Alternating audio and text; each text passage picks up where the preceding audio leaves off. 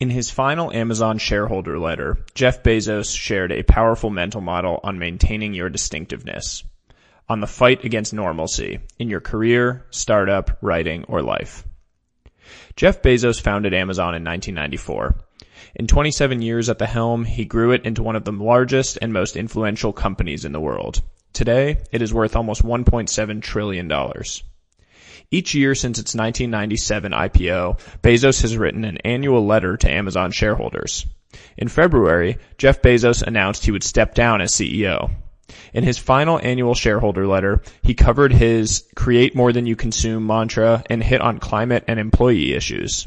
But its closing, on the fight against normalcy, held the most powerful lessons.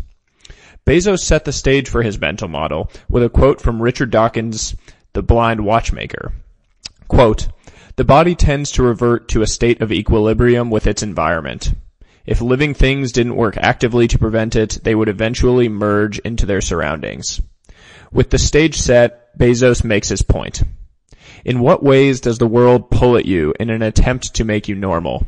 How much work does it take to maintain your distinctiveness? You have to pay a price for your distinctiveness. Don't expect it to be easy or free. This is a powerful mental model for thinking about distinctiveness.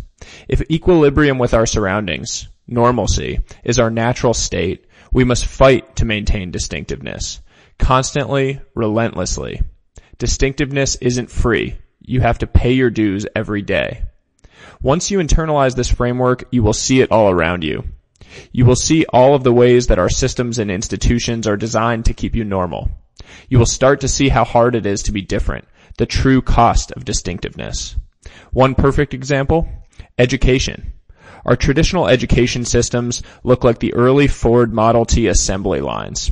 Standardized, one-size-fits-all curriculum and arbitrary assessments of competency. We leave some kids behind. We hold back others. We fail to foster innovation, ingenuity, and creativity.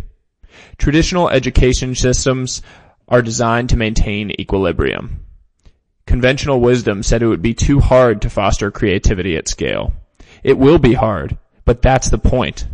Innovation is coming. Synthesis is building something special, for example. The world wants you to be normal.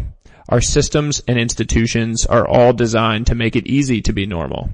Maintaining your distinctiveness is possible, but it will require effort. Painful, constant, relentless effort. But stay the course. You'll find it's worth it.